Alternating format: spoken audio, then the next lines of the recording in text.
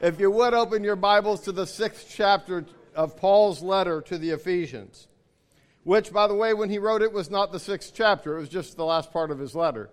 He didn't have it in chapters.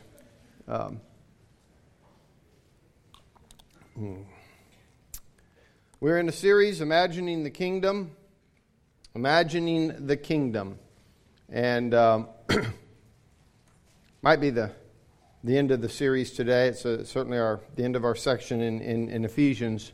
I'm not sure whether to go with a different title for the next series or keep it because it's still relevant. But anyway, we'll probably change it. But Imagining the Kingdom, and the subtitle for this particular message is Preparing Yourself for the Evil Day. Preparing yourself for the evil day. I did think about just using last week's subtitle, God's Subversive Ways of Power, and making it part 2, because it really is that as well. But if you would read with me in Ephesians 6, verse 10, and we'll read through verse 17. Finally, be strong in the Lord and in His mighty power. Put on the full armor of God so that you can take your stand against the devil's schemes. For our struggle is not against flesh and blood, but against the rulers, against the authorities, against the powers of this dark world, and against the spiritual forces of evil in the heavenly realms. Therefore put on the full armor of God so that when the day of evil comes, you may be able to stand your ground. And after you have done everything, to stand. Stand firm then, with the belt of truth buckled around your waist, with the breastplate of righteousness in place, and with your feet fitted with the readiness that comes from the gospel of peace. In addition to all this, take up the shield of faith with which you can extinguish all the flaming arrows of the evil one. Take the helmet of salvation and the sword of the Spirit, which is the Word of God. Let's pray. Heavenly Father, as we come to your Word, we ask that you would open our hearts and minds to hear what you're saying to the church. In Jesus' name, amen. Amen. I doubt that any would argue that we aren't experiencing the disintegration of what was once conventional culture. Some wiser than I have suggested the tipping point of this disintegration was the end of the Cold War and the beginning of what came next. A world no longer stabilized by its agreement on a common enemy, which, as Gil Bailey describes it, began to fall into confusion, animosity, and violence. Describing this cultural freefall, Bailey goes on to note the family as an institution is in such disarray that sitcoms have to redefine it each fall in order to appear relevant. And he was writing in the mid-90s. Think what he would say today. It doesn't take great discernment to see that we are in a culture war, as it were. But 2 points of discernment are essential for us as the church. First, we must not mistakenly equate the culture war with spiritual warfare, at least not the spiritual warfare that we are to take part in. And second, we must discern legitimate means of warfare for the follower of Jesus the Nazarene. We are easily drawn into a vision of warfare that is contrary to the gospel of peace, which we proclaim. When I was 20 months old, on May the 1st in 1964, in Honolulu, Hawaii, the same city where I happened to be living at that time. So I was there, but not at this event. And I just mentioned that because it's just so weird to read about something that happened in the same place where you were at the time. And you're just completely disconnected from it, of course. But at that time, without asking my permission or without my presence, Scott Peck's wife was awarded her citizenship along with 200 other new citizens right there in Honolulu, Hawaii. He describes the event this way, quote, "The festivities began with a parade. 3 companies of spit and polish soldiers with rifles gleaming marched around the field and took their formation behind 7 howitzers. The cannons were then used to offer a roaring 21-gun salute to the occasion. At this point, the governor of Hawaii stepped to the podium just in front of the still smoking howitzers This is what he said. Today is referred to as May Day, he began. But our nation has designated it as Law Day. Here in Hawaii, he quipped, we might call it Lei Day. L-E-I, the flower wreaths you put around the neck. Anyway, the point is, he goes on to say, that here we are celebrating this day with flowers, while in the communist countries they are having military demonstrations. No one laughed, Peck goes on to say. No one laughed. It was as if the absurdity, the insanity went unnoticed. This undoubtedly intelligent, certainly dignified man, with 3 companies of soldiers standing at attention behind him, while the smoke of 7 cannon encircled his head, chastising the Russians for the military nature of their festivities. The governor thought he was celebrating the law or even flower necklaces. He was unaware of the violence of his own demonstration. In Tampa Bay, we annually have the Tampa Bay Air Fest. I've been to it. It's really cool.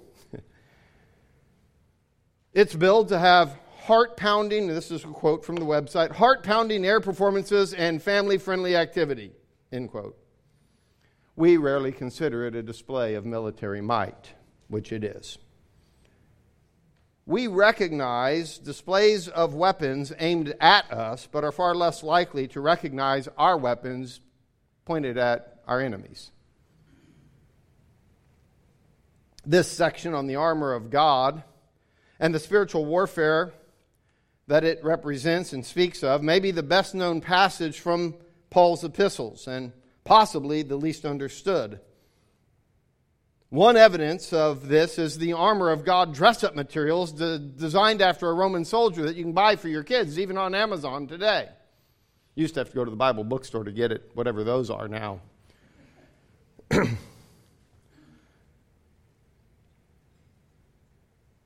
That whole design after a Roman soldier isn't what Paul had in mind, and likely reinforces a counter message to Paul's point. Another evidence that we don't understand it is the literalistic and individualistic understanding of the armor, which once again leads us away from understanding Paul's point. To grasp Paul's point, I suggest that we must see the irony in Paul's use of this armor metaphor. We have to be somebody who at that citizenship celebration in 1964 would have laughed because we recognize the absurdity of what's being said. We have to read Paul's statements and laugh to a certain degree at the absurdity of what he's suggesting. The things Paul describes in this armor are not militaristic in the least, and it is more like the Hawaiian wreaths of flowers against all that evil can offer. You can't be serious, preacher. For what can flowers do against evil? Fair point.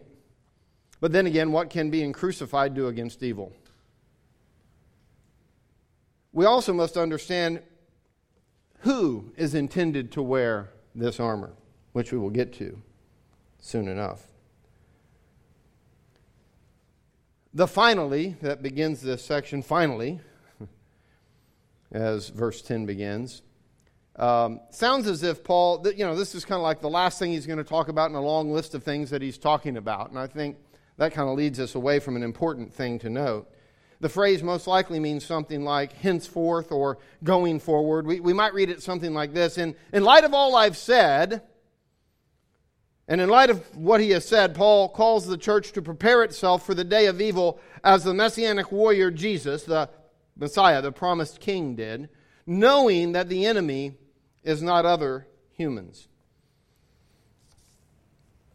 You see, last week's title, Subversive Ways of Power, we looked at from, chapter 5, verse 21, all the way through chapter 6, verse 9, where subjugating ourselves became the means of overturning power, which seems rather absurd to us. Well, likewise, what we see here today is that Paul is now more broadly applying those same principles as we work through our text. And so we're going to explore the text under three headings: whose armor, whose fit, what armor? Whose armor, whose fit? You could say whose size if you prefer. What armor? And so under that heading, whose armor, let's consider, whose armor is it? If Paul didn't borrow it from a Roman soldier, as I offered earlier, and he didn't, then from whom did he borrow this imagery of armor? Well, he borrowed it from Isaiah, chapter 59, but in Isaiah it was a particular character that was to wear it. There, the Lord observes in the 59th chapter of Isaiah, where you might be familiar with that section, where the Lord looks and he asks, is my arm too short to save?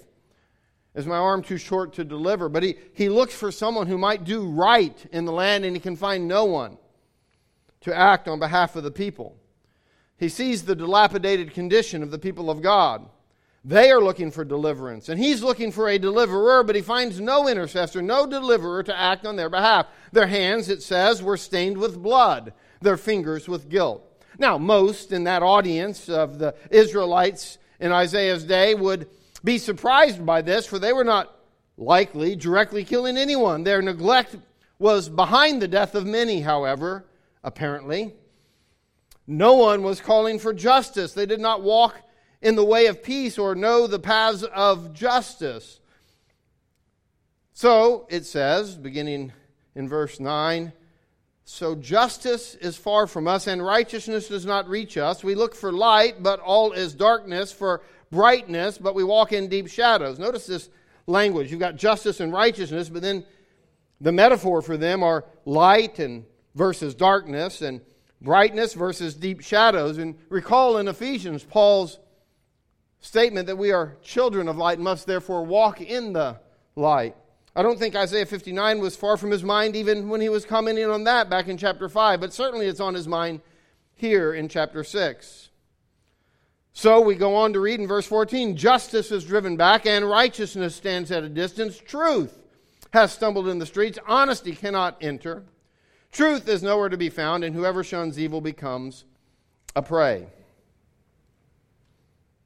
The Lord is so displeased that there is no justice, and that his own arm would now have to do it. And who is his own arm? Jesus, the Messiah. And so in verse 17 of Isaiah 59, it says, he, this arm of God, he put on righteousness as his breastplate and the helmet of salvation or deliverance on his head. That word for salvation in Hebrew is Yeshua. You might recognize that as Yeshua, the name of Jesus himself. Salvation. You see, this right arm of God that is coming to enact justice and truth and bring about right and to deliver those who are oppressed. Well, this one coming in this armor was the OG justice warrior. In Isaiah 11, verse 5, it speaks of the promised king, the Messiah, that will have faithfulness as the sash around his waist. Faithfulness as the sash, you could say belt, around his waist. In the Greek Old Testament, the word there is the same as in Ephesians. When it says the belt of truth, it's truth. Truth as the sash around his waist. Binding our feet in preparation of the gospel, the good proclamation of peace, takes a phrase from Isaiah 52:7, which declares, again in the Greek Old Testament, it declares, beautiful the feet that gospelize peace, that proclaim peace. But again, euangelion, it's a verbal form of the word gospel. We don't have such a word. We might say evangelize, but that doesn't really mean much to us because we don't know that that's the root word of the gospel itself. So gospelize would be maybe a clearer way to say it, but they gospelize peace. They proclaim this phenomenal news of peace that has come.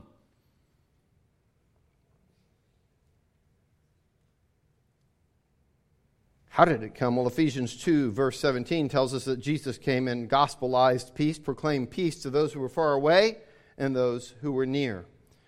And he made that peace by the blood of the cross. It's the same armor that we are to wear of the divine warrior king whom God would send for the sake of restoring shalom, peace, to his people. Now, we're told that this Messiah would come and he would strike the earth with the rod of his mouth, but here in Ephesians we discover that the rod of his mouth is what? The sword of the Spirit, which is the Word of God. Words. Words of truth spoken. Words of what Christ has done that must be responded to. You see, this war isn't about evil culture out there in the world. It's about transforming the evil culture plaguing God's household. In Isaiah 59, it wasn't the people of the nations that were the chief concern. It was the people of Israel that were the chief concern.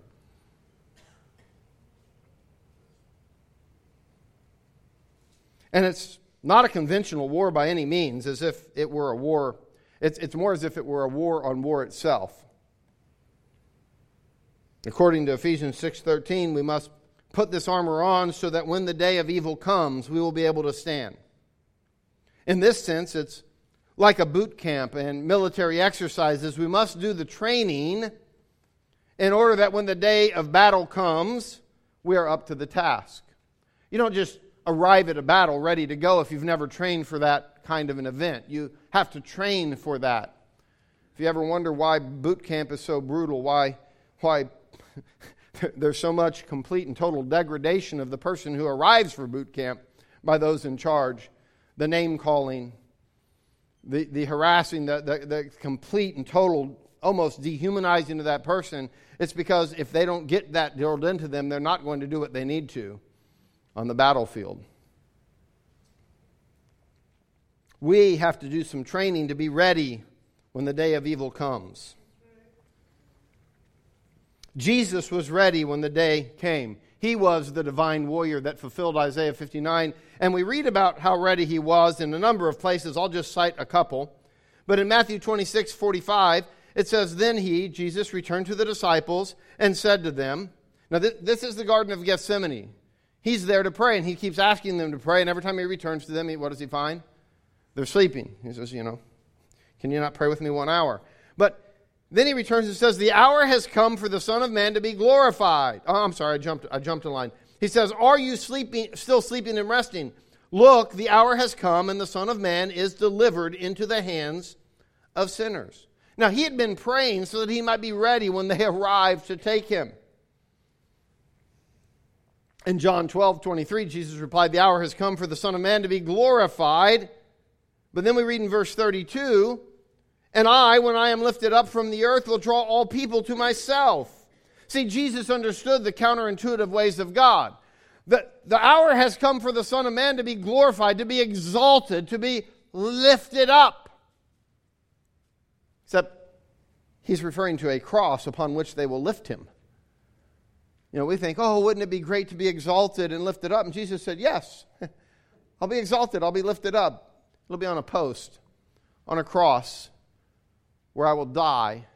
But if I'm lifted up, that will enable all the world to see me. Better vantage point. When evil lifted Christ up from the earth on a cross, it raised him for all to see, enabling him to draw all to himself. In other words, evil's schemes backfired when Jesus fought in the Father's mighty power rather than in the arm of the flesh. In the middle of the last century, Gail D. Webb, in his book, The Night and Nothing, said this. He said, "There are dozens of ways to deal with evil and several ways to conquer it.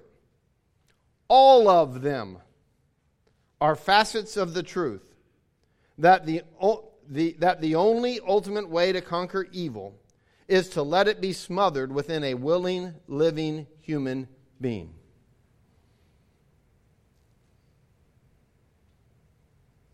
There are dozens of ways to deal with evil, and several ways to conquer it. All of them are facets of the truth that the only ultimate way to conquer evil is to let it be smothered within a willing, living human being. when it is absorbed there, like blood in a sponge or a spear into one's heart, it loses its power and goes no further. Jesus was prepared for when the evil day came. He did not return evil for evil, but overcame evil with good. Not just in his death, however, he did this throughout his life. He interceded, bringing justice, light, and truth to those in need. Ought not this woman, being a daughter of Abraham, be loosed from this bondage after 18 years? Jesus came as the divine warrior king, riding forth victoriously in the cause of truth, humility, and justice. We read in Psalm 45, verse 4, which is why the New Testament, in the book of Revelation, this divine warrior king is symbolized apocalyptically as mounted on a white horse, being called faithful and true. Truth, humility, and justice, faithful and true. How does he do battle? It tells us in Revelation 19:11, with justice he judges and wages war. It's not a very conventional battle now, is it? With justice he judges and wages war. And this world war is filled with injustice and oppression, but not the kind of war he wages. I mean, do you see how that is just opposite of worldly war?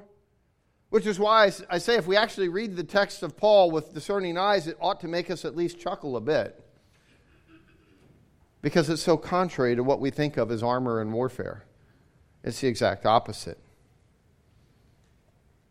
So whose armor? It's Yeshua's. The deliverer's. Jesus. It's his armor. Who's fit? You see, it begs the question, if it's Jesus' armor, the divine warrior king, then why are we wearing it? And how in the world is it ever going to fit us? You may remember when David was going to do battle against Goliath, and Saul offered David his own armor. David tries it on, and of course it doesn't fit, so he turns it down.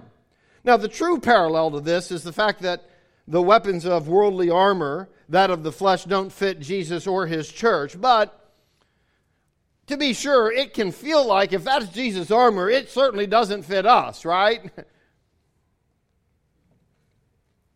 Well, it doesn't. It doesn't fit us individually, and it was never designed to fit you individually. It's designed to fit the church.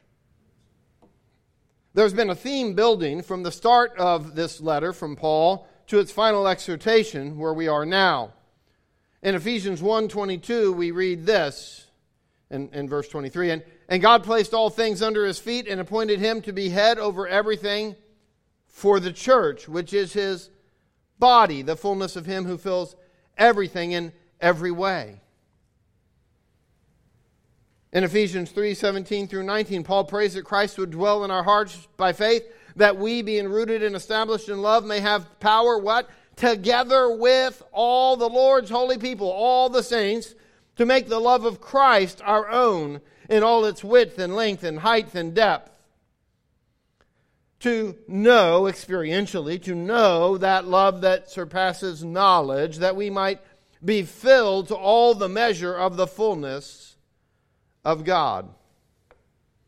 So, filled to the measure of the fullness of God in chapter 3. The fullness of him who fills everything in every way in chapter 1.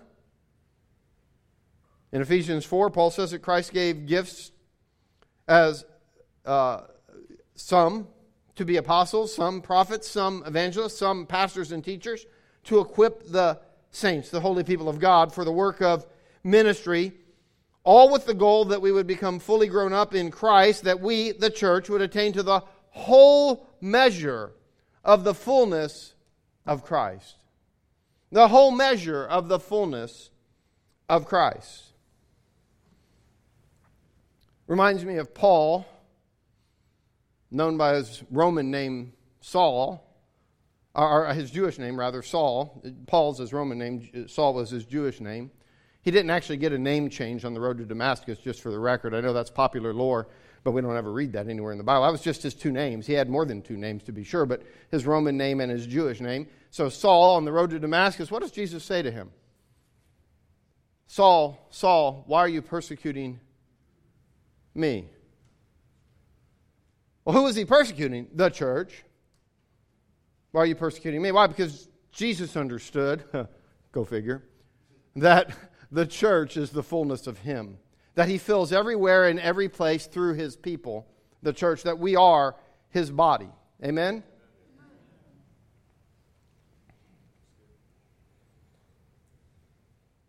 And how are we filled with the fullness of him who fills everything?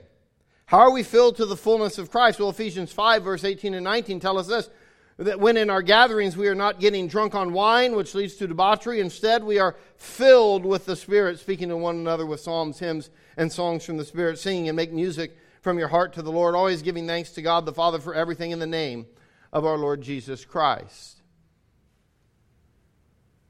It is the church filled with the fullness of Christ that puts on the armor of God to become the intercessor that God was looking for in Isaiah 59 to carry out the war on war itself that Christ as King is leading us in. You see, Isaiah 59 was only partly fulfilled in Jesus. It's fully fulfilled in Jesus through his church and the rest of history.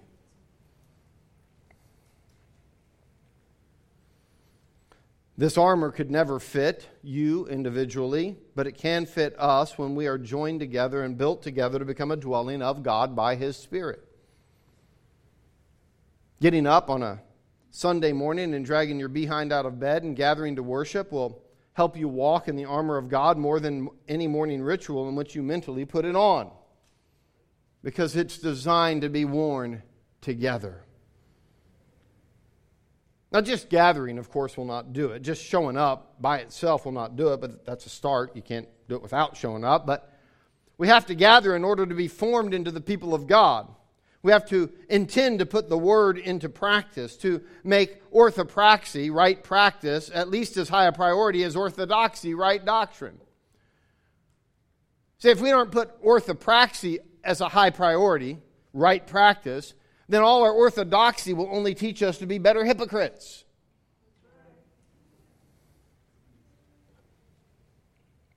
It is Christ's armor, and therefore it is sized to fit his body, not each individual. It's sized to fit his body. But now let's answer the question, what armor? What armor? And I know that there are hundreds of more things I could say from this text, if not thousands, that I'm not going to say. So I'm got to focus in, because you guys do want to have lunch at some point today on some things that are priority. What armor? It might surprise you to know the history of Brooks Brothers. You know, the clothing store. I don't know if you've heard of it, but it's still around, barely. It was founded in 1818, and believe it or not, it's had a very significant impact on culture. Yes, a clothing store, go figure. A very significant impact on culture. It introduced something radical to the clothing market. Get this, are you ready for radical? Off-the-shelf, ready-to-wear suits. Now, you might say, that's not radical. Right, that's because of its total impact on culture. Complete and total impact on culture. See, prior to this, the only people who could afford suits were those who could have one custom made. The men of New York City quickly discovered that most anyone could afford to look rich, even if they weren't rich. Famous people traveling from Europe in the mid-19th century to see this grand experiment called democracy regularly commented on how well-dressed Americans were. That may surprise you today, to be sure, but that was the shocker at the time. It was a beginning of the abolition of classes, or as it was viewed by many, the destabilization of society. You can look at it either way you'd like, the elimination of classes or the destabilization of society, but they were much the same thing. Brooks Brothers also unwittingly birthed the con man and paved the way for, dress for success, those that were around in the 70s and 80s, and fake it till you make it. Today we've largely reversed the trend. In case there's a repeat of the French Revolution, maybe. I'm not sure. Now, highly successful people dress for failure. The famous seek to look essentially homeless so that no one will send them to the guillotine. The only problem is that ratty jeans costing $150 or more still have a label. And you'll be sent to the guillotine for your label one day, I'm sure, if we repeat the French Revolution. But I digress. Here's my point. We are not putting on Roman armor. We are not trying to dress for violent warfare. This armor will never fool anyone into thinking we are at war. It's closer to the ratty jeans. No one will think we are rich, or actually, no one will think we're at war if we actually put on this armor. They would mock the idea that we were at war if they saw us wearing this armor. But that is Paul's point. I refer you to last week's message. We'll follow up on that. We have a belt of truth.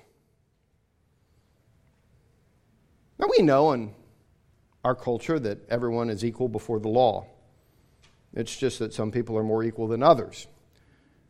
In other words, if truth is not on your side, it can be bought with enough money. In the context of Isaiah 11, the truth as a belt is the attire of the root of David that sprouts and grows, the promised future Davidic king, the Messiah, who would rule. He would eliminate the legal injustices carried out by unjust courts. That's the point of him wearing a belt of truth. He would eliminate the legal injustices carried out by unjust courts. Truth, not the lies which are often bought and sold from judges, would be executed on behalf of the poor and needy. In Isaiah 11, truth is closely aligned with justice. Isaiah 59 describes injustice and oppression rooted in the lies, opposite of truth, of our hearts, that our hearts have conceived. Therefore, justice, it says, was driven back and righteousness stood at a distance because truth was nowhere to be found. You see how righteousness, justice, truth are all kind of interwoven together in that context? We need the belt of truth. And this breastplate of righteousness. Isaiah 59, there the divine warrior would come wearing a breastplate of righteousness in response to God seeing that there was no justice in the land. So this word for righteousness, which refers to right living in relationship to God and others, hence just living, okay? It leans hard toward its meaning of justice. I mean, you can translate it righteousness or justice, but throughout the Old Testament, those two words are used as a dual description of the same thing. Just set in parallelisms constantly. So you can't understand one without the other, and certainly in this context, coming out of Isaiah 59, Paul's capturing that and bringing it forward to Ephesians 6, this idea of just living, bringing justice is heavy into the meaning of this breastplate of righteousness. Now follow me for just a moment here. If you think this is required thinking, I need 1 minute of your time to require a little more thinking on your behalf, or on my behalf to help me out here. Disciple making involves, according to the Great Commission, baptizing people, that's our adoption ritual, into God's household, baptizing them and what? Teaching these new household members, these new heirs of God, to obey everything Jesus commanded, to obey Jesus' commands. Now those commands in Matthew's Gospel where we find the Great Commission are primarily, though not exclusively, in the Sermon on the Mount. Therefore, righteousness by Jesus' description, obeying his commands, is loving our enemies, forgiving those who offend us, giving to the one who asks without expecting a return, laying up treasure in heaven, not fearing for how we'll be provided for, and not judging the recipients so long as they are not enemies of the faith. It means doing good to all, just as the Father does. It means praying and thinking in a manna economy. Give us today our daily bread. It means living as if our authenticity as disciples is not judged by what we say, but by our fruit, by our deeds. I could go on because there's so many more things in that sermon, but I think it gives you a glimpse of what they're about. And I would argue that if that is Jesus' commands, therefore that is righteousness, it is rather clear that that is justice too. That if we do those things, we will do a lot to bring justice to the table in a biblical sense of justice. And then he says, your feet fitted with the readiness that comes from the gospel of peace, verse 15. Now, to be sure, the sword of the Spirit, which is the word of God, is that gospel. It's the message of God. That is that gospel. But what is this having our feet fitted with the readiness that comes from the gospel of peace? What do your feet do? They carry you where you're going. It's the path you walk. They have to do with how you live and act, right? Paul said earlier in the letter, I urge you to live a life, or literally to walk worthy of the calling which you have received. What is that worthy of the calling? Well, it's first to walk worthy, you have to have your feet fitted with the readiness that comes from the gospel of peace. If we're going to be ready to stand when the day of evil comes, our feet must be fitted for the right kind of shoes. Shoes crafted to match the gospel of peace, of shalom, so that we walk worthy of our calling. But do you catch the irony there? You're putting on armor, but armor is for war, and these are shoes fitted for the great announcement of peace. The gospel, the great announcement of peace. Violence is the very thing that robs humans of shalom.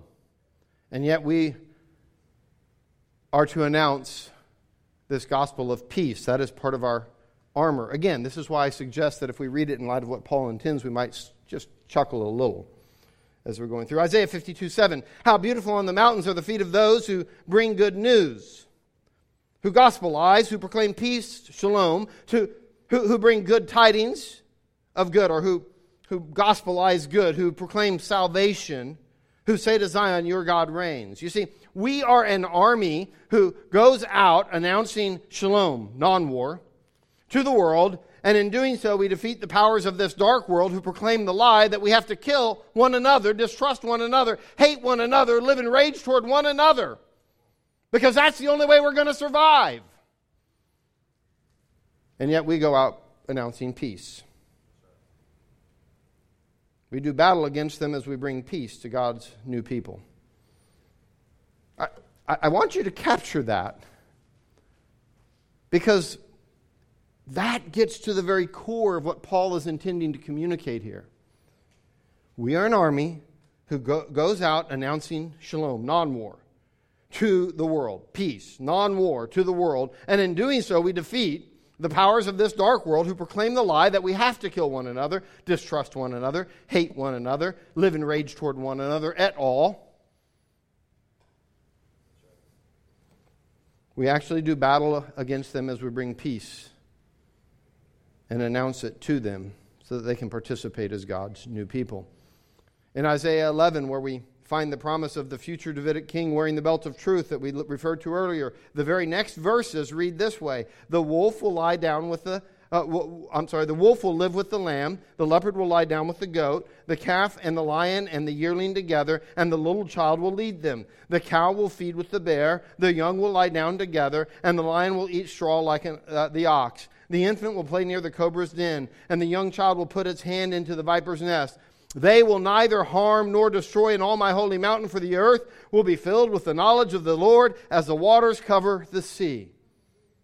And might I say, God is not concerned with animals here. I'm not saying God's not concerned with animals. I'm simply saying God's not concerned with animals here. That text isn't about animals. If I can borrow from Paul, who said, don't muzzle the ox as it treads the grain, he says God wasn't concerned with animals, but with those who preach the gospel. Well, if that's true, how much more can we read in Isaiah, which is clearly a metaphor for peace throughout the world, that is the case. As God's people, we are to do no harm in all His holy mountain, and as we live out this celebration of Lay Day, flower necklaces instead of ornaments, as we follow this absurd plan of a cross as a means of defeat, of laying down our lives for the sake of others, that absurd plan. Yes, absurd to human thinking, but not absurd at all, because it's the power of God and the wisdom of God. Amen? As we do so, the knowledge of the glory of the Lord will fill the earth as the waters cover the sea, which is pretty thoroughly, just for the record. The waters cover the sea quite thoroughly, to be sure.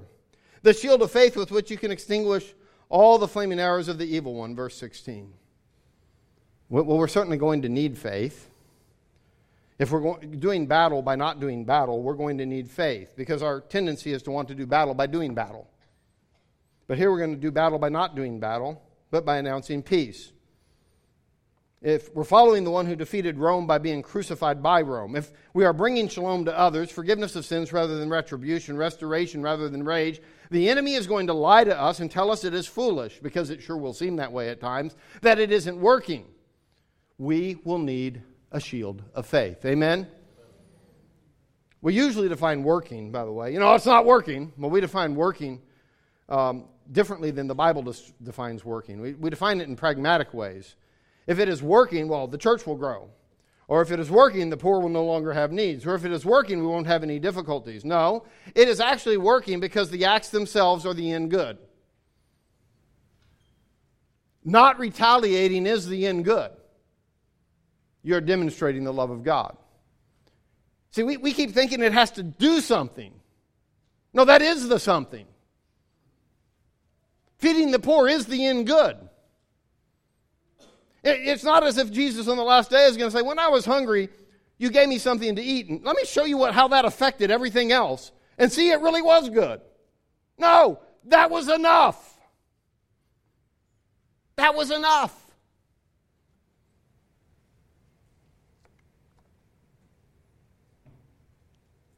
The biggest problem with walking by faith, well, it's that it takes faith.